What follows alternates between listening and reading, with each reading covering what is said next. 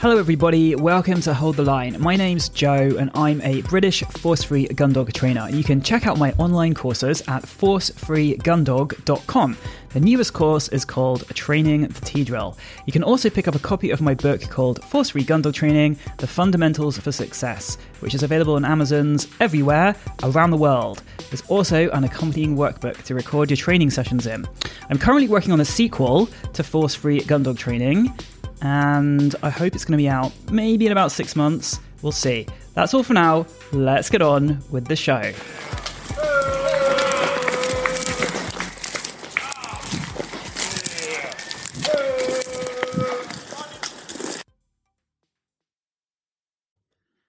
Hello everybody, welcome back to another episode. We are approaching the holiday season and I keep getting emails from people saying, Joe, what do you recommend for, boots? Or Joe, what is your recommended coat for dog training purposes? Or Joe, what collars do you use? Or stuff like that. And so I thought, why don't I have an episode where I just tell you all my favorite products in every different category that there is related to gun dog training, and maybe give you some ideas for presents or gifts for loved ones and family. So that's what I'm going to do. I'm going to have a little kind of bonanza of an episode where I just recommend away. And the thing I should say here is that I am not being paid to recommend any of these products. So they are completely independent recommendations based on what I like. And I should also say that I have tried quite a few different products in some of these categories, and some of them have been complete disasters for me.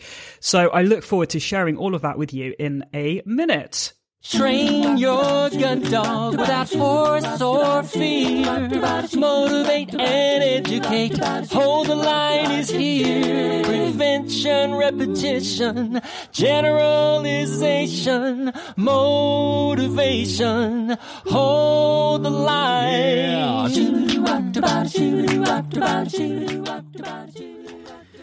All right, so let's start with footwear and what I like when it comes to footwear. So there is kind of, maybe three categories of footwear that I like when it comes to training and working dogs. And I think the three categories of footwear that I need are a welly of some description, which comes up to, knee height, a short boot, which is kind of like ankle height for the summer, and a sort of really sturdy, durable hunting, hiking, laced up boot, which is going to give me loads of ankle support on moorland and stuff like that. So those are the three categories. And the wellies I'll use on a sort of daily basis when it's not really hot and when it's wet, because they're just easy to put on and off. So whilst your lace up boots, your hiking boots, are going to give you a lot more ankle stability, and they're probably a lot more comfortable and a lot better for your feet, let's face it, they take a long time to, get all those laces where they should be. And we don't always have lots of time and do this on a daily basis, putting them on, taking them off when you're just out for like an hour and a half and when you don't really need that kind of boot. Well, it's just too much time, frankly. So I prefer wellies on a daily basis. And I'll give you my recommended welly in a minute. And then the short boot is kind of for the summer when it's a bit ludicrous to be walking around in knee-high wellies, but you just need something that you can just slip on your foot really easily. And it's a little bit waterproof in case there are a few puddles around, but, it doesn't need to be, super spectacular footwear, which is going to see you through the bumps of moorland, which is what your ankle, your hiking and hunting ankle length boots are for with the lace ups. Because if you're going to be out all day for like 7 hours, 8 hours, it's really good and important to make sure that your ankles have that stability and that your feet are wearing the best stuff that they can wear to be out for that long on rough terrain. So those are my three categories of footwear. So wellies, I have tried a lot of wellies over the years. I have tried pretty much all the wellies that you see recommended commonly when you ask for welly recommendations on Facebook of other people who work their dogs. And my preferred welly is actually not one of the most expensive wellies out there. It's muck boots. So I really like the neoprene muck boots. And specifically the ones that are insulators. So the ones I have at the moment, I'm not sure if these are still available, but the ones I have at the moment are the Arctic Sport muck boots. So they're kind of extra insulated, and I highly recommend them. They're really comfortable. They're really warm. And the thing that I like about muck boots and why I find that they set themselves apart a little bit from most other wellies is the ankle stability. So most wellies have rubbish ankle stability, as you might have realized. Like your ankle just goes over too easily if the ground is at all bumpy. And the reason that I like muck boots is they have this kind of rigidity around the ankle area. And then as you go up the leg, they go into that soft neoprene stuff. But around the ankle, at least in the Arctic Sport muck boots, there's this kind of rigid layer which gives you some ankle support and makes it less likely that your ankle is going to go over. So I like them for that reason. And yeah, they're comfortable, they're insulated. You are going to have to replace them probably, it depends how often you wear them, but every couple of years, maybe every 3 years, they do tend to get holes in them. So they're not like forever wellies, but I really like them. I just go back to them time and time again. Every now and again, I get tempted to try another wellie, and I just find that my ankle goes over. So I've just tried some Eagles, if that's how you say them. And my ankles just have gone over in them. So I can't wear those anymore. I'm just going to have to use them for going into the yard or garden. So other boots. So in terms of boots to wear on moorland, I have Meindl Dover Extreme GTX boots. I don't know how to pronounce that, by the way, but I hope that makes sense to someone. Meindl Dover, spelled Dovre Extreme GTX boots. And they're the business. They're really good. I love them. They're incredibly comfortable. They lace up really tightly around your ankles and give you all that support that you need for moorland. And they're just fantastic. They're a little bit of faff to put on and take off. So, you know, if I was just going out for 40 minutes or something with my dogs, I wouldn't bother putting them on. I would use my wellies. And then my sort of ankle length wellies, again, I go back to mock boots for those. So they make lots of kind of ankle height wellies, which are fine for, you know, the summer and stuff, if you just want to put something on if there's a couple of puddles around. So those are my recommendations for footwear. Hold the line. So next, let's talk about outer garments and coats and things like that. So my main kind of general all-purpose coat, which I just come back to again and again, I've tried other coats, but I keep coming back to it, is the Barbour Beaufort jacket, which is the game pouch at the back. And do you know, it's just about, for me, the pockets and where they are and how big they are and that they can contain what they need to contain. And that there's this game pouch at the back where you can just put anything. You could probably get 2, possibly 3 pheasant in it. And you can get probably 6 dummies or bumpers in there. And it's just really convenient. And also you can put your poo bags in there. So you can just pop your poo bag there at the entrance of your game pouch. You don't have to walk around holding that either. So however I look at it, I've come to the conclusion that whatever coat I have needs to have this kind of pouch thing at the back. And that's really an important feature for me when I look for not just a general all-purpose coat, but any sort of dog training coat. I just find that so useful. I have found that the quality of the Barbour Beaufort jackets has deteriorated in recent years. It does seem to me that they've become a little bit of a fashion icon. And as that's happened, the sort of quality and the durability of what they're making has gone down a little bit. But despite that, I still come back to them because they just seem to tick most of the boxes most of the time.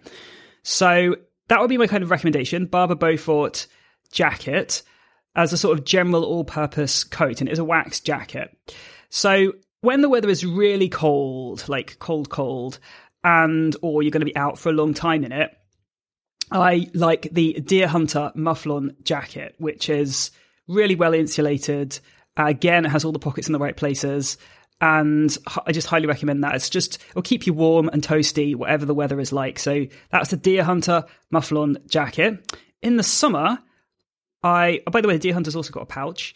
In the summer, I really like the Herta Trainer's Vest or the Pinewood Vest. I actually slightly prefer the Pinewood Vest because I found that the seams on the Herta Trainer's Vest come unstuck a bit. So they've been glued instead of sewn. At least they were on the Herta Trainer's Vest that I had.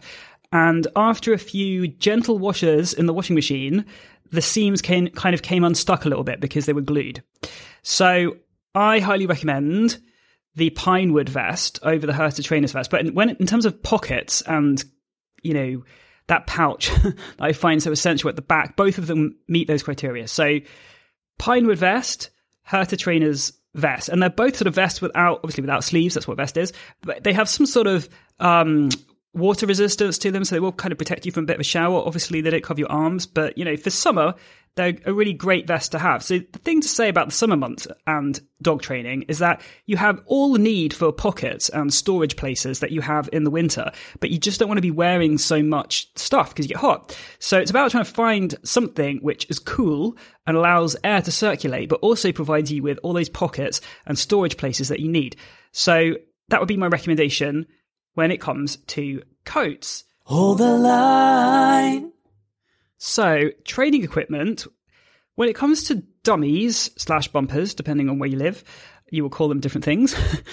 I really like the Airflow bumpers, and they're kind of my main sort of, they're my go-to bumper dummy, bumper / dummy, the Airflow bumpers. So, they are BPA free. So, if you think about the amount of time the amount of times that your dog goes and retrieves a bumper or dummy and has it in their mouth, you want to make sure that they're not ingesting BPA and, toxic plastic stuff. So I really like the care which the manufacturers of the Airflow bumpers have taken to make sure that their product doesn't have BPA in it. That your dog is not, over time, over years and years and years of many repeated moments of carrying dummies in their mouth, going to be somehow absorbing this. So Airflow bumpers, they are US based, and the other thing that I like about them is that they're shaped in a way that they sort of dip into the center. So this kind of encourages the dog to hold the bumper or dummy in the middle instead of by the end, because the dog just figures out that it's more comfortable to hold it in the middle. It's thinner in the middle, so it's easier to put in their mouth if they pick it up in the middle.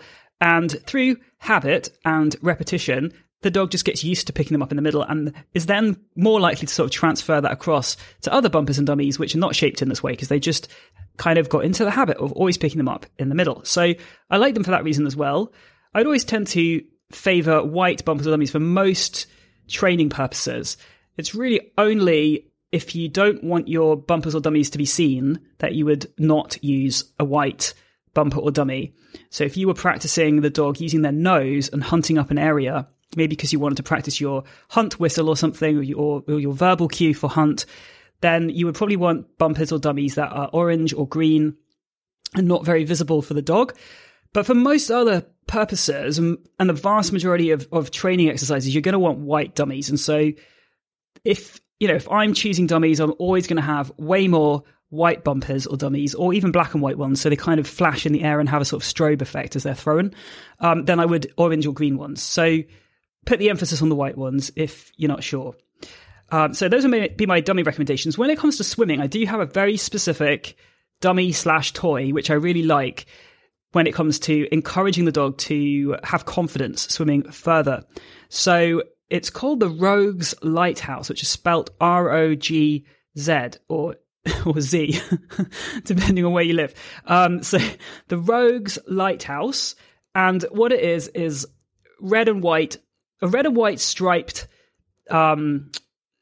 toy, which is kind of long like a bumper or dummy, but it's weighted really heavily on one end. So what happens when you throw it is it floats vertically in the water and sticks up about a foot above the water. So the dog can see this from the shore, from a very long way away. And because it's weighted, it throws really far as well. So you can easily throw it a really good distance.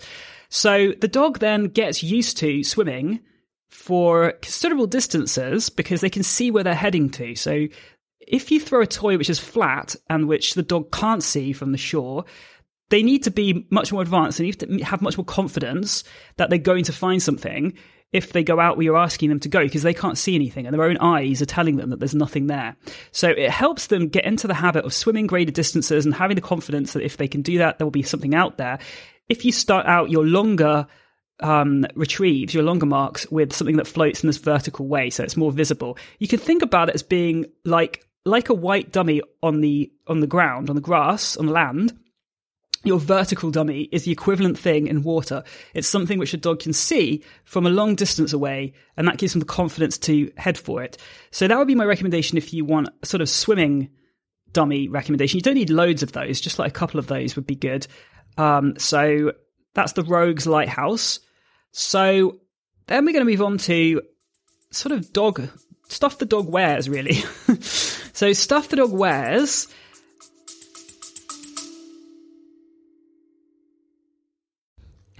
Okay, folks, it's time for a whistle pause. A whistle pause is when there would usually be an advert from a sponsor.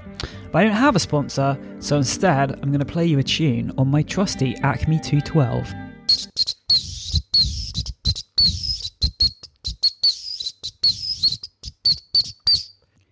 Now, the tune there is slightly hampered by the fact that the 212 is just one pitch, but I hope you can appreciate the rhythm. Now, the reason that we've got this beautiful whistle pause instead of an advert is because I don't get any funding for this podcast or sponsorship. I record it, edit it, upload it myself, and I pay for the server. I don't want to get a sponsor because then I have to promote whatever business is sponsoring me. And apart from the fact that I think that most dog products are bollocks, I would lose some of the independence and the freedom that I have at the moment to say whatever I want to say about whatever I want to say it about. But if you want to support me, and if you like this podcast, then there are some ways that you can support me, which will also benefit you, I hope. So you can check out the online courses I make, which you can find at forcefreegundog.com. And you can also check out my book, Force Free Gundog Training, and the accompanying workbook for it, which is a planner called The Workbook. You can get both of these from Amazon wherever you live in the world. So I really hope you can support me and check out some of this material. Anyway, that is the end of today's whistle pause. Let's get back to the show.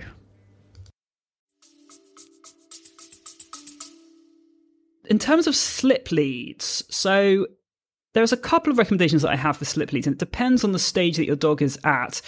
One is just a type of slip lead rather than a specific manufacturer or brand, and that is what we call a limited slip lead. So a limited slip lead has got a stopper on it around the dog's neck, so it doesn't continually tighten. It gets to a certain point, and then it stops tightening. It doesn't get any tighter.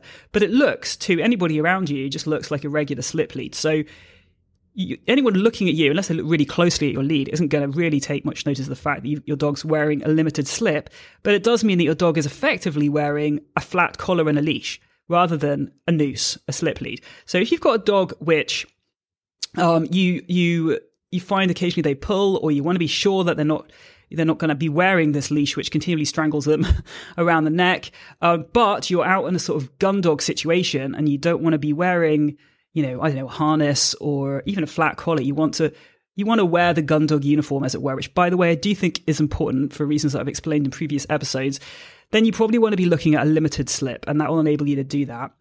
The other, if you want a kind of quote unquote normal slip lead recommendation, I like the slip leads that are made by allthingsrope.co.uk, which is obviously in the UK. So if you're outside the UK, this might not be so useful to you. But the thing that I like about their slip leads is they come with a metal eyelet around where the rope slides through. So one big problem with slip leads is that over time they can get quite worn and they can get quite frayed. So as the leash runs through the ring over and over and rubs on the leash, it kind of gets often worn away and frayed and damaged at that point. So the reason that I like the slip leads which have this metal ring around that place where the leash runs through is that it protects the leash at that point. It doesn't get frayed and rubbed and doesn't deteriorate. So the leash just stays looking like it's always looked the day you bought it, basically. So I like that. And if you live outside the UK and can't get an allthingsrope.co.uk slip lead, then you can probably find the same thing somewhere else. I'm sure other people make it around the world. The other types of leads and collars that I like, for flat collars, I really like the Easy Dog neoprene padded collars. I just find that they're more comfortable for the dog's neck or throat to have that kind of padding around them. For harnesses, I like, depends really on the dog, but I like the Perfect Fit, the Dog Copenhagen Comfort Fit Air, because there's two that are made by Dog Copenhagen. And I like the Freedom Harness if you have a dog which pulls a lot and you're really struggling with that. I find the Freedom Harness gives you the most control. Personally, I tend to use harnesses a lot with puppies and young dogs, and then we kind of transition away from them to flat collars when I'm training and to slip leads when they're working.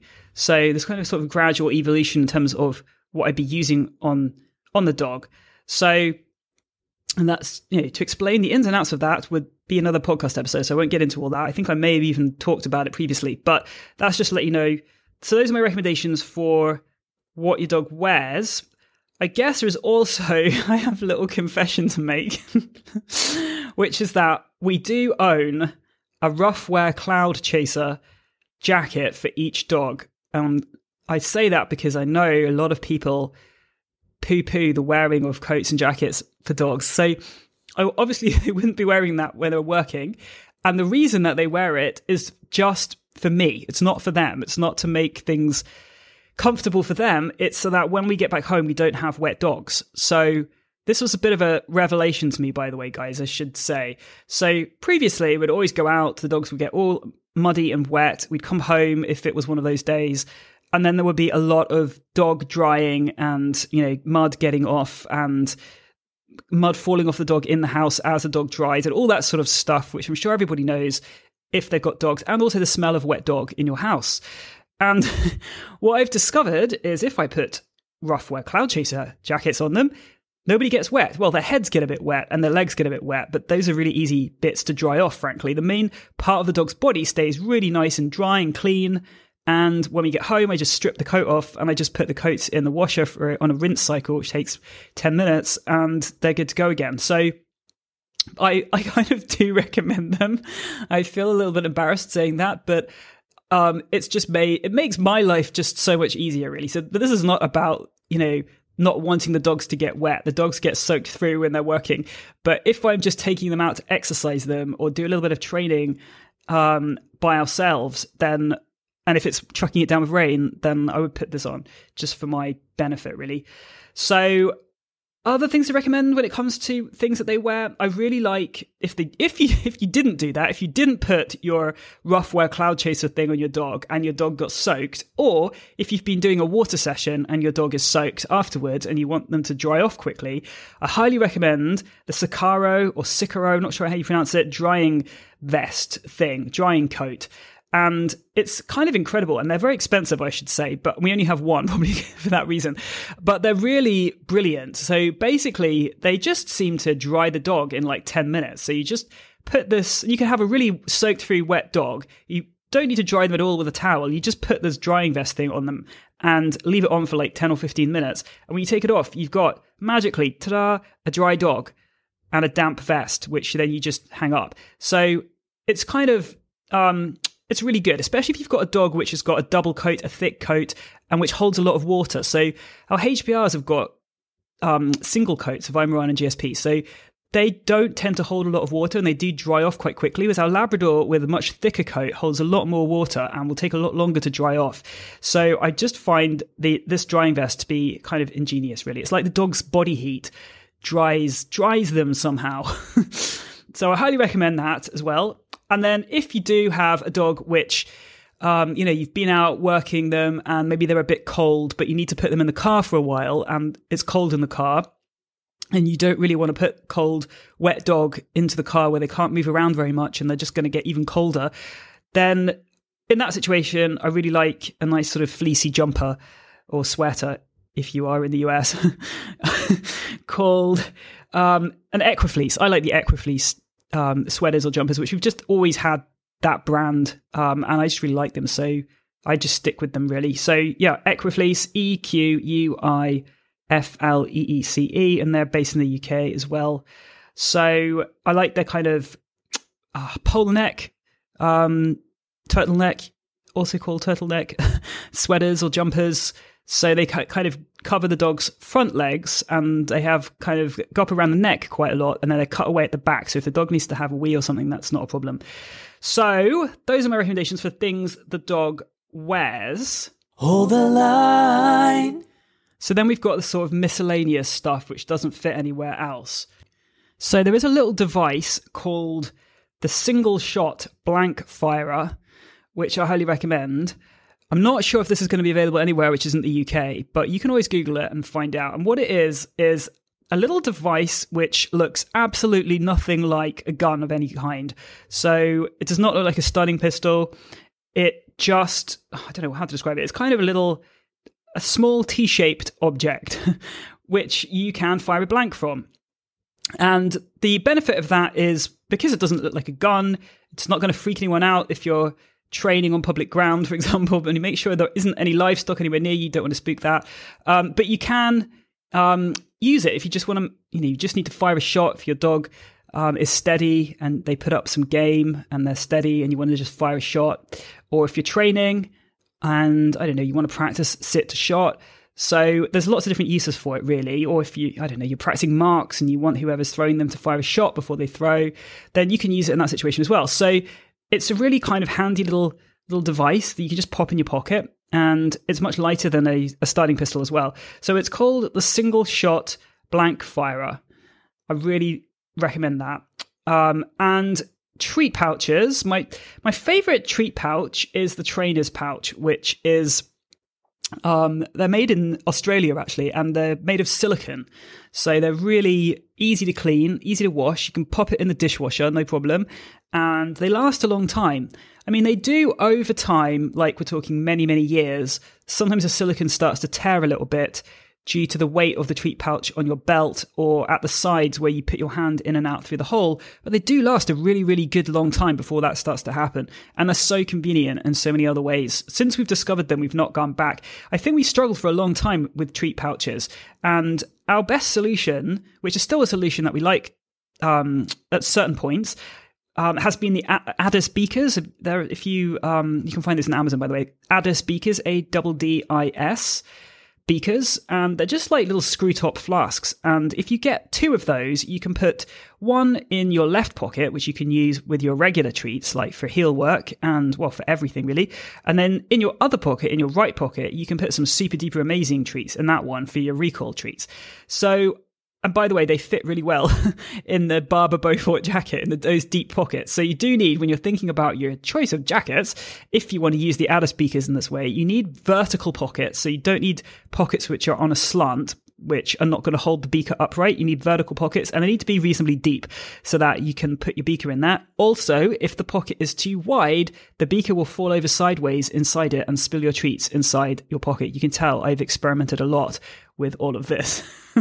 So basically that was a solution that was kind of what we would do every day. That was our go-to solution for using treats until we discovered the trainer's pouch, which has become a replacement for the treat pouch in the left pocket where we put all the regular treats. But we still have the other Addis beaker in the right pocket for the recall treats, along with the trainer's pouch, if that makes sense. So the trainer's pouches come in 2 different sizes. There's a small one for kind of, if you're just going out for an hour, you just want to do a training session with your dog or something. And there's a really massive one if you're going to be out all day and you need, a lot of treats. There's a really massive one as well. So there's 2 different sizes. I've got both sizes because I use different sizes for different needs. So I highly recommend those. There is another treat pouch which I want to give a sort of mention to, even though I haven't actually tried it myself yet because it's always out of stock. And that is the Voila treat pouch. So as in, here you go, voila, Voila. And those are made in America. They are in and out of stock. So they appear for a little while, then they get sold out again, and they're out of stock for months and months and months. So there's a lot of demand for them, seemingly, and they can't keep up with the demand. So I've got one of those on order, and I'm very interested to see how it's going to compare, because it's another silicone pouch, like the trainer's pouch, and I'm interested in seeing how it's going to compare to the trainer's pouch. I'm not so sure that it's able to go in the dishwasher, because it does have, I think, metal moving parts on it, which are not going to be dishwasher proof, but we'll see. So I'll let you know an update on that when I finally get one. So I think we might have covered almost everything, apart from the most recommended thing, obviously, is going to be my book. So if your loved one does not yet have a copy of Force-Free Gun Dog Training, The Fundamentals for Success, then you definitely want to head over to Amazon and look it up there and make sure you get one in their stocking. So it's Force-Free Gun Dog Training, The Fundamentals for Success. So definitely check that out if you haven't already. And I'm going to be taking a deeper dive into that book, because I think what I'm going to do with the next few upcoming episodes is looking in depth at some of the concepts in the first part of that book because I unpack certain concepts which I think are really important for force-free gun dog training. And I just kind of want to make sure that we've covered those so that everybody's up on them, because it's really easy to read those chapters once and then to kind of park them and forget about them a little bit. So I want to refresh people's thoughts about them. So I'm going to come back to that quite soon. So yeah, check that out. Amazon, force-free gun dog training, fundamentals for success. So I think that's probably the end of all of my recommendations. I don't think there's anything else here on my list which I haven't covered. I'm sure people are going to now email me and say, Joe, can you recommend, I don't know, socks or something? But I think if I haven't mentioned a thing in this podcast episode, then I probably don't have strong feelings about it. So there you go. Hold the line. So we've got a few listener questions, and I'm just going to start getting through them and we'll see where we get to. So the first one is from Vicky, and Vicky says, Hi Joe, I'm a first-time dog owner of a 20-month male GSP. I'm doing your recall course as his recall has deteriorated massively. We do gun dog classes and training for fun and to build his life skills. He's very, very focused on the environment and hunting. I feel we are in your out-of-control dog definition, hence he is on lead or long line all the time. But that's another story. My question is about pointing. I literally have no idea how to cultivate his point and what to do when he does it. I can't seem to find any resources telling me what to do or how to do it. I'd love any tips on how to get started on this. So I did then ask Vicky where she was based, which country she was based in, because obviously the expectations when it comes to pointing differ quite a lot from one country to another, as in when the dog is allowed to move out of point and whether the dog can relocate by themselves if they feel that game has moved after they've begun a point, and all of that sort of stuff. It's quite different depending on which country you're in. So yeah, Vicky was based in the UK. So I think the first thing to say, which is a bit of an obvious thing, but it still has to be said, is that pointing is, it's got a massive contribution from genetics, obviously. So dogs are bred to have a pointing instinct, and they can have more pointing instinct or less of a pointing instinct. So some dogs don't have much pointing instinct. And if you're working with a dog like that, it can be very difficult. You can usually bring it out, but it can be difficult. If you're working with a dog which has got too much pointing instinct, then you might run into the problem of false pointing, which is a problem that I have with my GSP, actually. So a dog which does a lot of false pointing will almost be too ready to point. They will get a little whiff of something and point, even if, they're not sure there's anything there yet. Or if they come across residual scent, they will point, which, by the way, a lot of inexperienced dogs will do that just because they haven't had enough of an opportunity to learn that it means that there's nothing there. But if the dog has gained quite considerable experience and they're still doing that, then it's not happening due to a lack of experience. It's just something the dog does. So I think that comes from almost having too much pointing instinct. So like most traits or qualities that dogs are bred to have, they can fall off the sort of tightrope, as it were, one way or the other. They can have too much of the quality or not enough of the quality. And what you really want is that sort of sweet spot in the middle, which is hard to obtain sometimes with some of these qualities. So that's the first thing I would say, is that regardless of training and of what you do with the dog, there's something that the dog is bringing to the table genetically when it comes to pointing. And that what that dog is bringing to the table is or should influence to a considerable degree what you do with the dog in training. I hope that makes sense.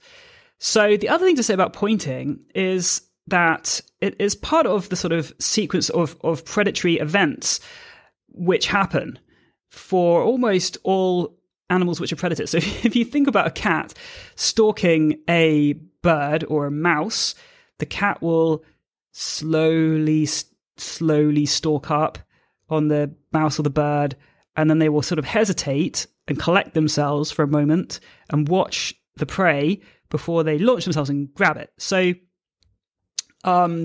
it's a similar thing. So it's that moment of hesitation before the dog launches himself, which is being kind of exaggerated and bred for, and is perceived as a useful trait, because obviously it gives humans time to get into position to be able to shoot whatever is put up when the dog flushes. So yeah, so that's basically where it's coming from. Now, usually it's interesting in terms of learning theory, what's going on at the moment of pointing. And this is quite a complicated one. I've thought about this quite a lot, and I don't know that I have any absolute answers for you, but I can sort of share with you some of the things that I've been thinking about, because my feeling is that it differs from one dog to another, that there are some dogs which learn that if they go in and try to get the game, that it escapes, it flies away, and they've lost it. And so they come across some more game, and they go in and try and get it without pointing, because they just want to get it, because it's, it smells great, let's go get it.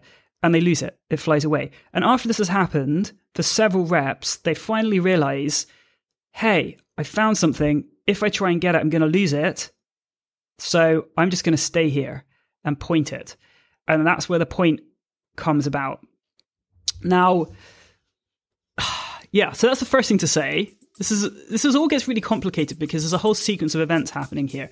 So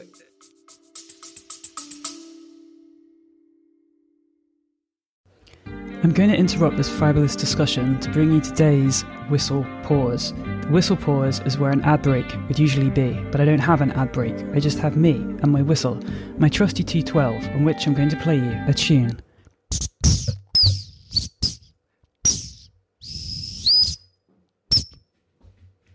The sad thing about my whistle at the moment is that it's dying a little bit, so bits of plastic have broken off. So it will only blow if I blow it really loudly, then a note will come out. Otherwise, it's this kind of whispery, hoarse, airy, breathy noise. So I've got another whistle on order, and I'd like to reassure you that the whistle pause will improve in quality in future episodes. Now, the reason we don't have an ad break here and you have this whistle pause instead is because I don't have a sponsor. I don't want a sponsor because I want to be completely free to recommend the products I want to recommend, and I don't want to have to recommend a product that I don't believe in or love in order to get sponsorship. So there are some ways that you can support me though, because otherwise it is just me making this podcast. So if you like this podcast, there are some simple things and free things that you can do. One is to share it and to tell other people about it, and to post it on social media, and to promote it whenever you can. The other thing you can do will benefit you as well, I hope.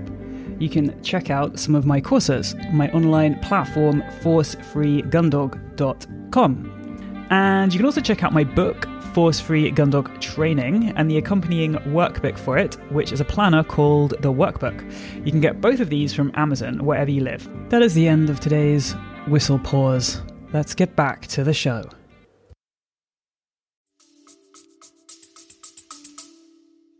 Because what you would want in the UK is you would then, when you get up to the dog, you'd want to be able to say to the dog, get in, and to tell the dog to flush. And you want that dog to flush when you ask them to flush. You don't want them to be what we call sticky on point and refuse to flush. If they just keep standing there and they're just like, no, I don't want to get in because then I'll lose my lovely game. I'm just going to stay here on point. And you're there going, get in, and the dog is just not getting in, then that's not great, and you will lose points. And, you want the dog to get in on cue and put the game up. Now, this is obviously very different in North America because the dog does not flush the game. The dog will just stand there and continue to stand there while you stomp around in front and put the game up, which frankly I think is much easier. So the thing which is difficult is that to get this balancing act of the dog not just going in right away and pointing, and yet a dog which really is keen to go in when you ask them to go in, that is the difficult thing to achieve. I'm not going to talk too much about the flush, but it's hard to talk about the point without talking about the flush because these two things are connected in the sequence and, impact on each other. So basically, to get the dog pointing, you want to just take the dog out and run the dog on land which contains game. And I'm just thinking about your question there, Vicky, where you said that your dog is 20 months old and they're kind of on a long line all the time. Well, your dog isn't going to, there comes a point, you do have to use the long line until you kind of achieving some degree of reliability. But there does come a point when, especially with HPRs, when they've got so much energy and they really want to run, that if you completely deprive them of that because, you're thinking, oh, my dog's not reliable off lead, then when they do finally get to be let off lead, it's really hard to keep in contact with them. Does that make sense? It's almost like their energy and their desire to run and to hunt build up and builds up because they're so deprived of it. And when you finally give them an outlet for it, it just goes to their head and they're just gone. So you need to find ways of exercising your dog and providing your dog with physical exercise and also training relating to gun dog work, but whilst also remaining in control of your dog. So if you've got some sort of fenced field or safe area where your dog can run off leash, then that would be a really good thing to investigate more. And then if you think that your dog, if you find an area which is really remote and where you can just really run your dog and, let them get the yayas out, that can be good as well. So sometimes if you've got a dog like this, you would just let them start to run and you wouldn't give them any cues until they settle down a bit because you don't want to recall them and they don't come back and you can't do anything about it. So sometimes it's best to give them a few minutes at the start of the run to get rid of some yayas before you start to, cue them to turn or try and invite them to work with you. So those would be some thoughts for that sort of dog. But yeah, whilst you're out with your dog was hopefully going to locate game and hopefully going to learn that if they try to get that, it's going to fly and they're going to lose it. And then that dog is going to hesitate and start to develop that moment of hesitation. They may need multiple experiences of finding game in this way before they start to learn that, if they try and get it right away, they lose it. And then the other thing to say in all of this, which is going to fit on the end of what I was saying before about the flushing side of things, is that you do get some dogs which, if you don't shoot over them enough or ever, will start to lose interest in hunting and pointing and that side of things. And it all depends on what the dog's prime motivation is and incentive is for this whole chain, this whole sequence of behaviors. So some dogs just love to run and love to hunt for the sake of it. And they don't need to ever really have anything shot over them. And they don't need to ever retrieve anything or get game in their mouth and possess the game. They're happy just to run and hunt. And they find that really reinforcing, just running and hunting and locating game. All of that in itself is reinforcing enough. And I do think that's the case for a lot of pointers and setters, because obviously at pointer and setter trials in the UK, there's no retrieving, so the game is not shot, and the dogs don't have to retrieve. It's all about the hunting and the pointing side of things. But there are also dogs that I know who really want that game to be shot, and they want to get it in their mouths, and they want to they want to have it. That's the whole objective, that end reinforcer. Now, they don't need to get that every single time, because obviously, if you think about it in terms of variable reinforcement, it doesn't need to be like every single time I find game, it gets shot for me and I get it. It doesn't need to be that frequent, but it has to be frequent enough that it's sufficiently reinforcing that it keeps them highly motivated to hunt and to point. So if you've got a dog like that, which values that, and that is their main objective, and you don't shoot over that dog for whatever reason, then ultimately you can lose a lot of that interest in hunting and pointing and end up with a dog which isn't so driven and just doesn't show the same level of interest. So I don't know if that helps at all. But yes, it's a lot of this is to do with the dog themselves and figuring out which bit of the sequence they find most reinforcing and trying to work with that. So it's a bit complicated, but I hope that gives you some help, some advice there.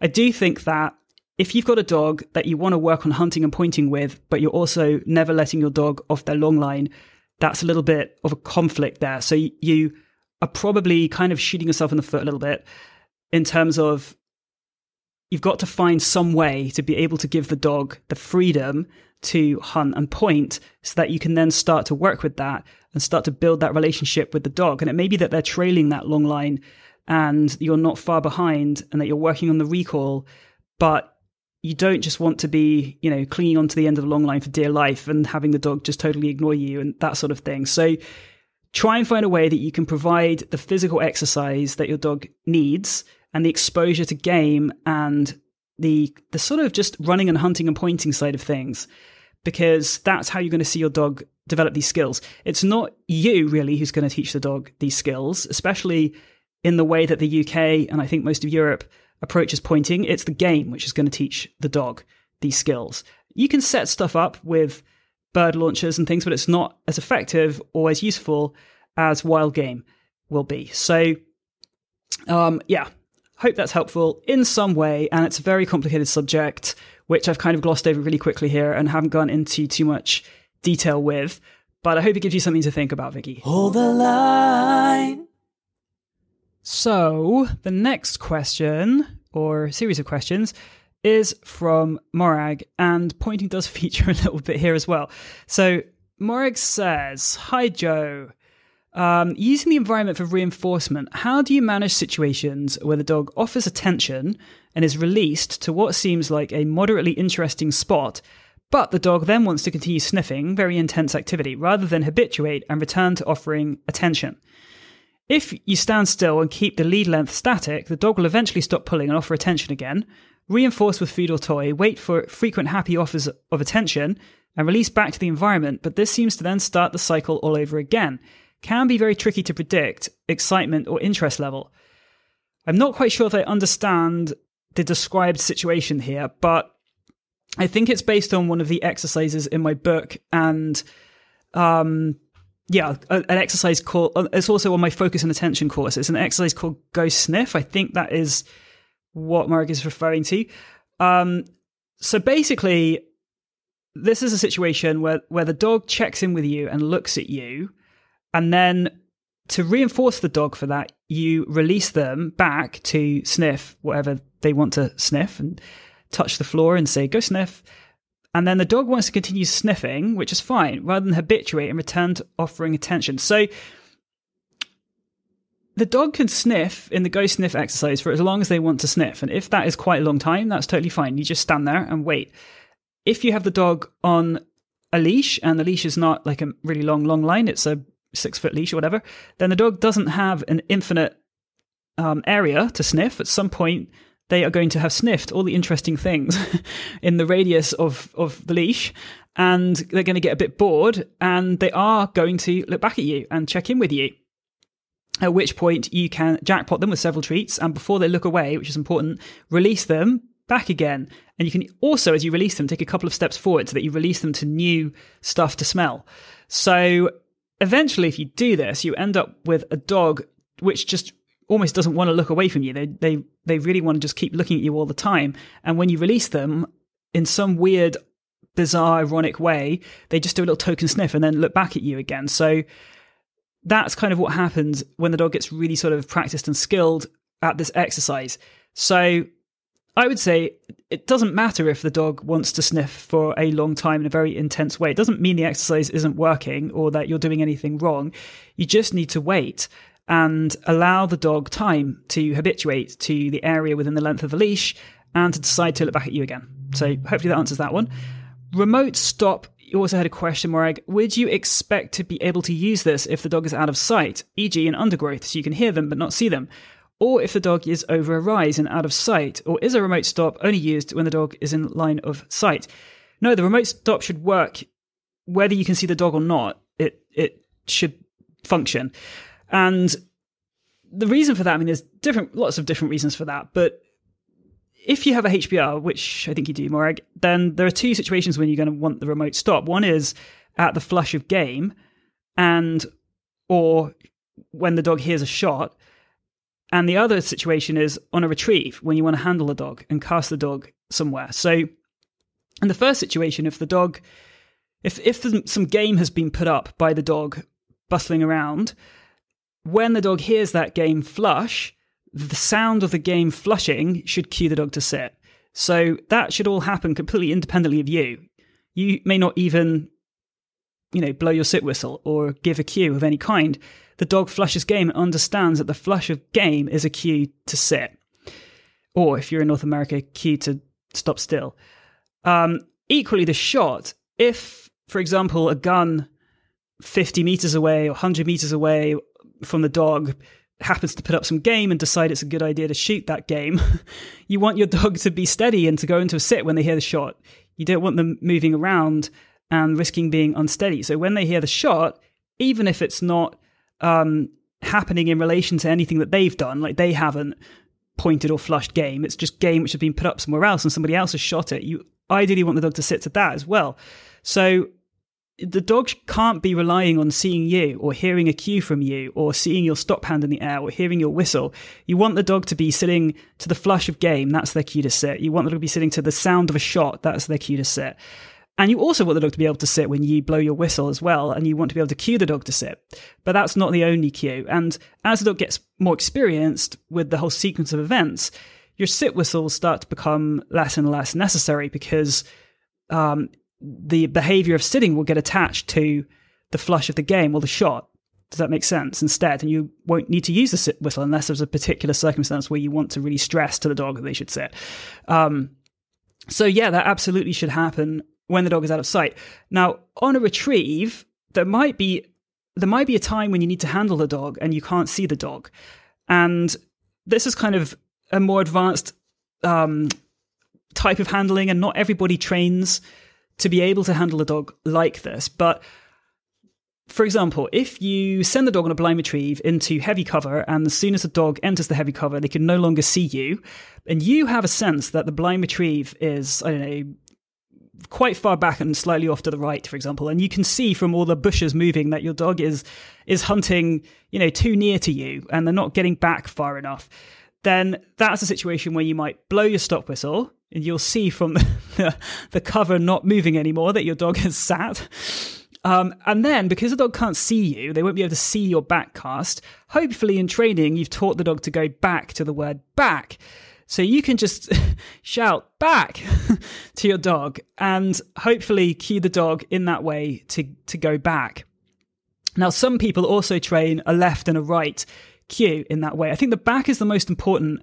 If you're going to train just one of those directions verbally, the back is the most important direction, because a dog will often hunt and gradually widen the area that they're hunting. And so if it's just left or right of where they are, usually they'll find it. But if it's way back away from you, that's a direction which they often don't choose to go in very readily. And so that's the most useful way to be able to send them, like, go back, go away from me, is the most useful thing to be able to cue them to do. So if you want to put the emphasis on one of those three directions, the back is the most useful. And then you just have to cross your fingers and hope that the dog uses their own natural game finding ability, which they should have, to be able to find the game by themselves. It's kind of over to them at that point. But you can help them a little bit. So yeah, you do want your remote stop to work, even if you can't see your dog, whether it's a retrieve or whether it's in a sort of hunting scenario. All right, so then your last question, pointing. At what stage should the HBR point? Picking up air scent, but how close to the prey? Would this initially be practiced entirely on leash with no off leash around potential game to prevent the scent leading to hunting, leading to flush and chase? All right, so there's like three questions there. So maybe there's two, because the second one is like part of the first one. At what stage should the HBR point? Picking up air scent, but how close to the prey? So the dog should point as soon as they know there's definitely game there. So the distance that the dog will point is going to depend on many factors. It's going to depend on the strength of the wind, for example. It's going to depend on how much cover there is. It's going to depend on the land and how undulating it is. It's going to depend on the humidity of the day and whether the humidity is holding the scent down close to the ground or whether the scent is evaporating. It's going to depend on so many different things relating to how the scent is traveling in the air. So this is not about distance, like, because we don't know what the dog is smelling, so we can't say how far away they should be able to smell or shouldn't be able to smell, given all these different variables in the real world. But the dog should point as soon as they're sure that there's game there. Now, what sometimes happens is the dog is hunting and smells something, senses something, and comes on to point, but the game is aware that there is some rustling undergrowth and approaching dog, and tries to sneakily move away out of the area. And a dog will kind of quite quickly determine that this has happened if they're experienced. They'll be able to smell that, okay, this scent is getting a bit stale now, even within a few seconds. This game is moving away from me. It's no longer exactly where I'm pointing. And what happens at that point depends on where you live and what you've trained the dog to do. So in the UK, it'd be quite acceptable for the dog to decide for themselves that the game is not where they're pointing anymore, and to release themselves from the point, relocate, and point and hold the game, or just continue to stalk the game if it continues to move, but to keep in contact with the game in some way. So I hope that helps. That's kind of the answer to that one. And by the way, there are so many different ways that this whole thing can play out. It's impossible to describe exactly what should happen. It's really great to go and if you can go and watch some field trials, or just go and watch HBRs doing HBR stuff, then you'll just kind of get a sense of all of this in a way that's much better than anything I can possibly describe using words on a podcast. So that would be my recommendation. In terms of your last question, would this initially be practiced entirely on leash with no off leash around potential game? Well, it depends on what the game is. So if you know that you're in an area which has a lot of birds and doesn't have much ground game, but it has a lot of birds, then, well, not a lot of birds, because that might blow a young dog's mind, but you know there are birds there, let's say, but probably not ground game, then that, as I've described in the last podcast episode, I think it was the last one, that would be a situation where you could let the dog hunt up for themselves. And in terms of it leading to a flush and chase, that's exactly what you want it to lead to at first. You want the dog at first isn't going to do a beautiful point and hold it for minutes while you walk up to them. So the dog's going to come across the game, be like, wow, this smells really great, I want to get it, and they're going to go and try to get it, and it's going to fly away, and the dog's going to have a little chase on it, and that's perfectly fine. That's what should happen. So as we talked about last time, as the dog's chasing that game, you choose your moment to recall the dog back to you and give them a treat. And if you keep doing that, eventually they're going to realize, hey, there's no point chasing this thing because I don't get it. And what happens after I flush something is my owner calls me and gives me a treat. So I'm just going to cut out the chase bit, and I'm going to start focusing back on my owner after I flushed game. At that point, you can then put in your sit. So there's not much of a risk if it's going to be on birds. In fact, it's good. The birds will teach the dog their job. Where the problem is when you have ground game, and that's the situation which is really reinforcing when you've got like the bunny or the hare running away, or the fox, and the dog just really wanting to chase it. And that's the situation which is really hard, because unlike a bird which goes up in the air, is unavailable, disappears, it's gone, the ground game is there, and it's exciting and it's running away. It's like a big fluffy tug toy which is going along the ground really fast, and the dog just really wants to keep chasing. So that's the situation which is really difficult. And ground game is, what you want to do. There's different ways you can approach this, but one thing which is really effective and yet really simple is to get your dog onto birds, not ground game. So dogs will often have favored types of quarry. So they will have like stuff that they like, that they think that they're supposed to be there looking for. And you can get dogs which will just ignore or learn to ignore some types of game over others. But particularly if you don't ever shoot ground game, for example, if you only shoot birds, and quite quickly the dog will be like, oh, my owner's not into ground game, they're into shooting birds, I'm going to find them some birds, because that's what gets shot, and that's what I get to put in my mouth and have, back to that thing again, is the bird. And the ground game doesn't really ultimately go anywhere very exciting or successful. So through sort of just the dog getting used to what the desired game is, really, you kind of end up with them like having a fading interest in the ground game.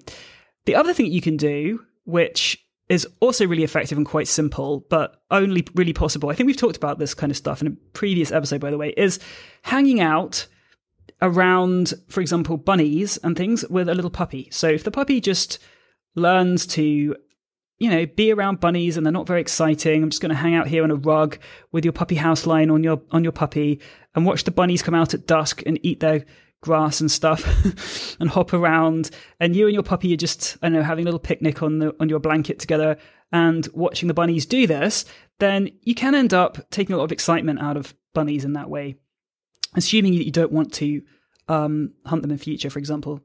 So Yeah, that's another approach. So those two ideas are really quite kind of simple and powerful, yet very effective.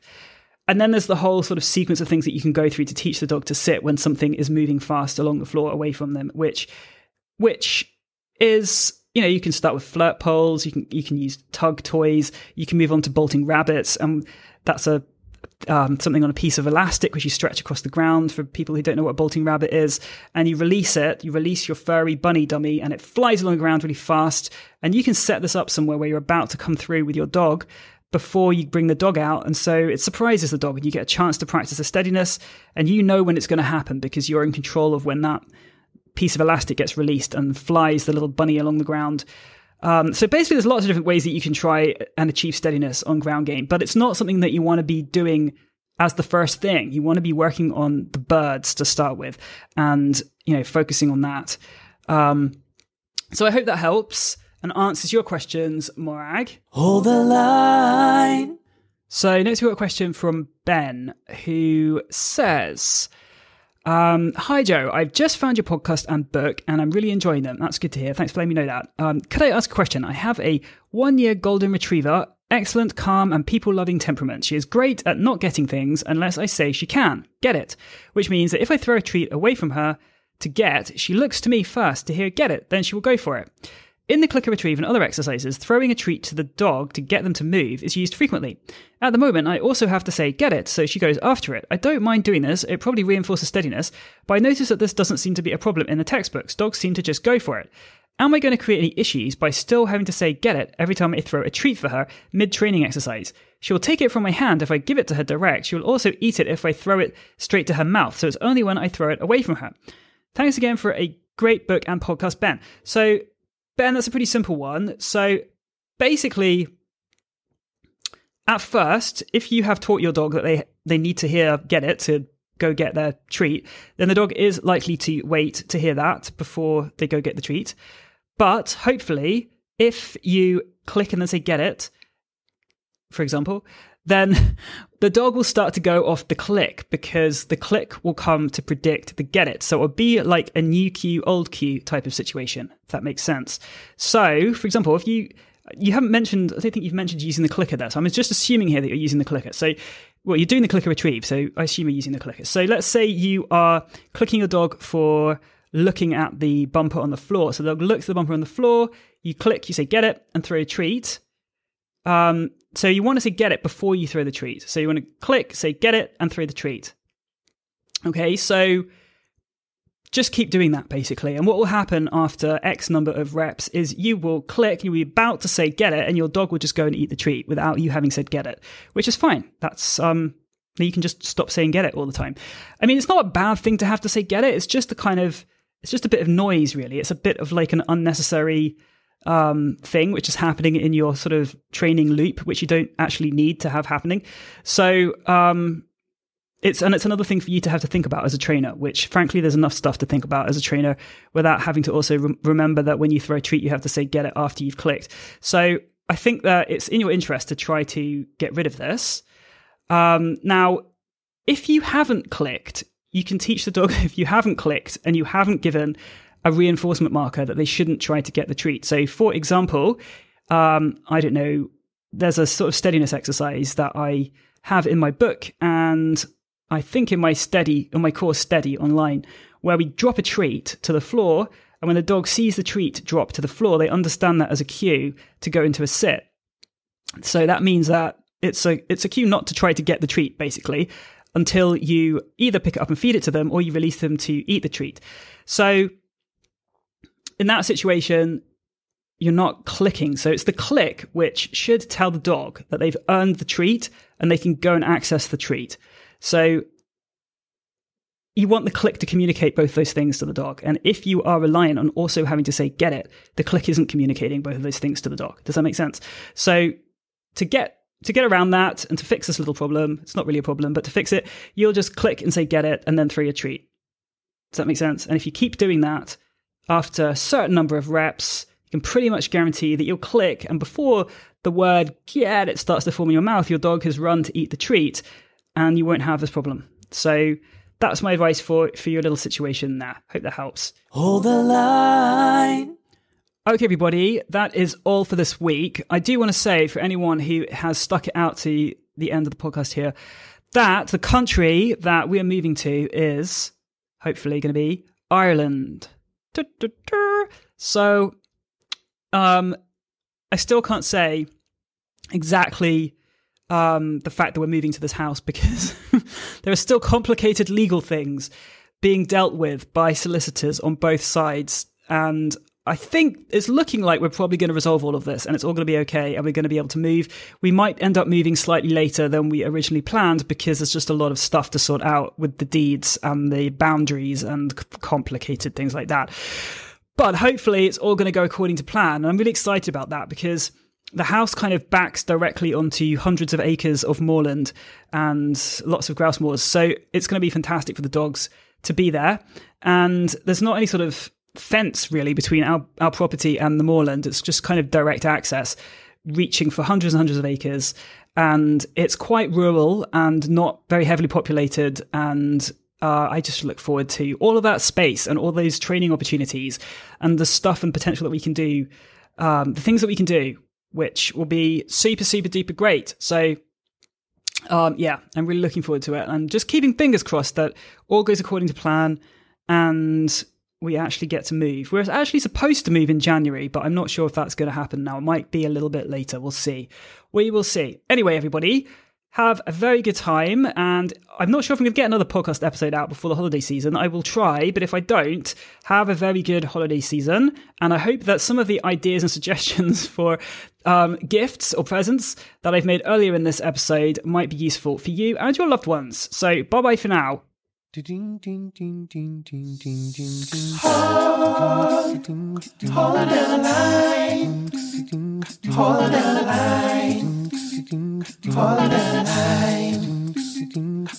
the line.